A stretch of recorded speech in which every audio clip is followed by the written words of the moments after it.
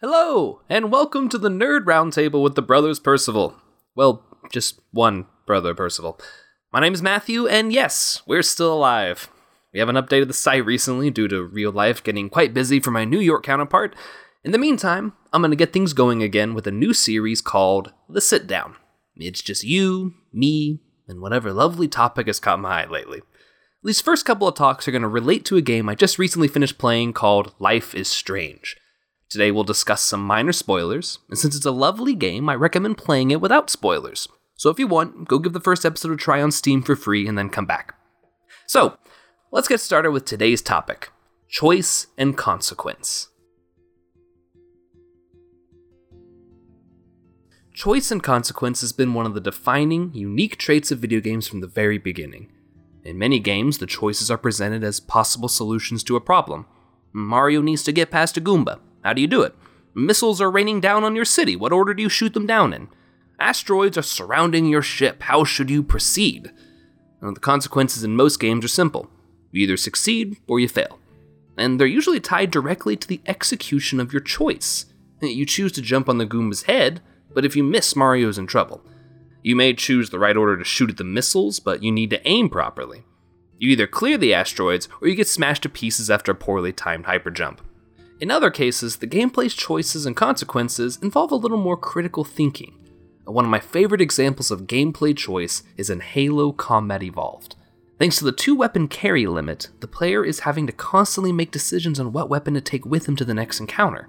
And since the weapons are designed for pretty specific circumstances, your choice will have a major consequence on how your next fight goes, especially if you're not sure what kind of enemies you'll encounter. Do I take the powerful sniper rifle, despite its limited ammo? Or do I take the scoped pistol, which is much weaker but much more versatile? And what should my second weapon choice be? The plasma pistol for its charge shot? Or the hot pink needler for its usefulness against elites? Assuming you're on legendary mode, otherwise drop the needler, it's terrible. Gameplay choice is the most common version of this mechanic, but today we'll be focusing on narrative choice. Narrative choice is a staple of RPGs, especially Western RPGs in the post-KOTOR era. The player is faced with a decision that will have lasting effects on the rest of the narrative. Sometimes it'll be a binary good or evil choice, like in Fable and KOTOR. Sometimes it'll be a little more nuanced than that, like in the Mass Effect series. And sometimes it'll be a choice impacting the relationship between the player character and others, like in the Persona games and every BioWare game ever made. This aspect of choice and consequence has always excited me the most, creating narratives that are not only interacted with, but shaped by the player. Now, this is where, as a form of expression, video games are wholly unique. And in a time when the internet has given us all the ability and desire to create our own content, video games have the chance to become our culture's most beloved artistic medium.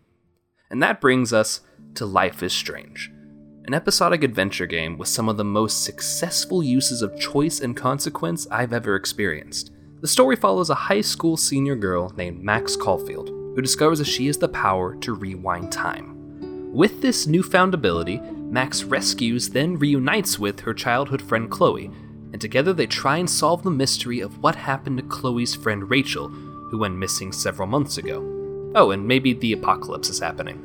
So, with that setup, the game becomes a series of choices and consequences. During a scene, Max will sometimes have to make a choice, with the game pausing to let you think about it. In most games, the choice is final unless you reload a save file. This can sometimes lead to unexpected and undesirable consequences. I lost count of the number of times I pick a dialogue option in Mass Effect only to have Commander Shepard take the conversation in a wildly different direction than I thought she would.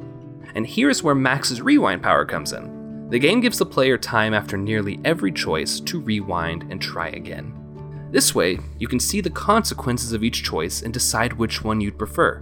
But after you leave the area, your choice is final. Now, this seems problematic at first glance. If you can play through each choice and see which one's better, where's the stakes?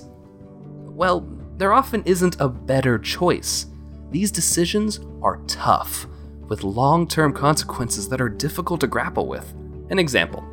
Early in the game, Chloe's stepfather David catches her with weed while you're hiding in her closet. Now, your first choice is to stay hidden. Consequence. Chloe and David get in a shouting match that culminates with David slapping Chloe.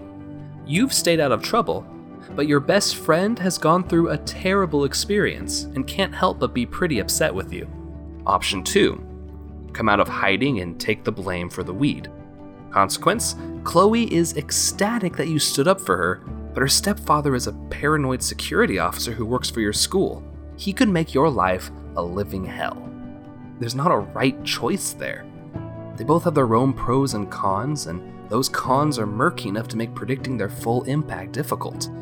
One confrontation I had in a later episode resulted in Chloe having to do something extremely traumatic.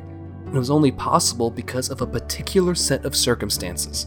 Circumstances that I had unknowingly set up with my choices. I had effectively made my best friend commit a terrible deed for which she would never forgive herself. It was my fault. And thanks to the rewind power, you have all the time in the world to reflect or stress over these impossible situations. Giving the player that period of reflection is crucial in these kinds of games. Now let's think back, if you've played this game, to the PS3 game Heavy Rain. It's structurally similar to Life is Strange. You walk your character around the environment, clicking on objects to hear what the character thinks about them, and sometimes you have to make choices or take actions that significantly alter the narrative. But Heavy Rain rarely gives you the time to think about your actions. Most of the scenes that could heavily change the story are basically quick-time action scenes, where you had to click buttons and wave your controller when prompted to keep your character alive. There was no time for reflection, no time to contemplate your situation, only constant panic and hope that the PS3's crappy motion controls wouldn't screw you over. And the consequences in this type of adventure game aren't near as dynamic and interesting.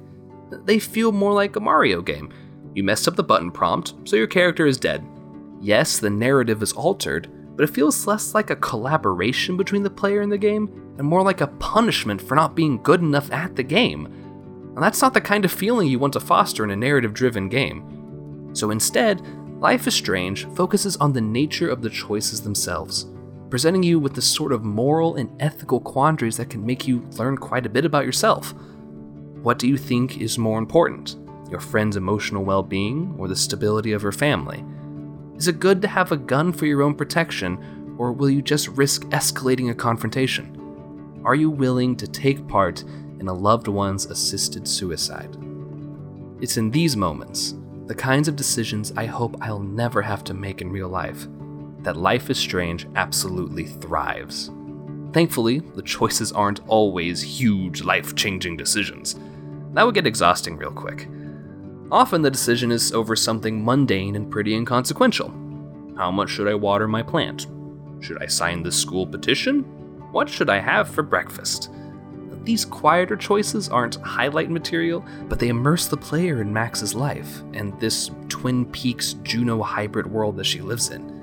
Which is great because this setting and these characters are practically unheard of in video games. How often have you played a game from the perspective of a teenage girl in a story centered on the relationship between two young women? That relationship is the glue that ties this game together. Here's a golden rule to follow for not just video games, but all methods of storytelling. Consequences have no weight if you don't care about the characters that they affect. The video game Fable 2, for example, ends with one of those big moral decisions that Western RPGs are so fond of. At the end of the game's main story, you have to choose between receiving untold riches, saving the lives of thousands of innocents, or bringing your recently killed dog back to life. Now, I have no data to back me up, but I'll bet my life that most everyone chose the dog on their first playthrough. The dog is the only character in the game that the player forges a real emotional connection to. Meanwhile, the innocent people you can save are just shallow caricatures throughout the game, and the money is ridiculously easy to acquire. And this isn't a moral choice, it's a no-brainer. The only people who chose the other options were achievement hunters or people who hate dogs beyond all reason. But I deeply cared about Max and Chloe. For all of the game's flaws, of which there are many, the game's earnest characterization always shines through. Even with dialogue that occasionally sounds like adults pretending to be teenagers, Max and Chloe's relationship is authentic, complicated, and beautiful to watch unfold. I was fully invested in Max's increasingly desperate and dangerous attempts to protect her friend. I dearly wished for Chloe to grow and learn and find some peace in her life, and my choices as the player could make or break that wish. This is choice and consequence at its finest. When done right, it gives video games an emotional impact that film and literature could never replicate.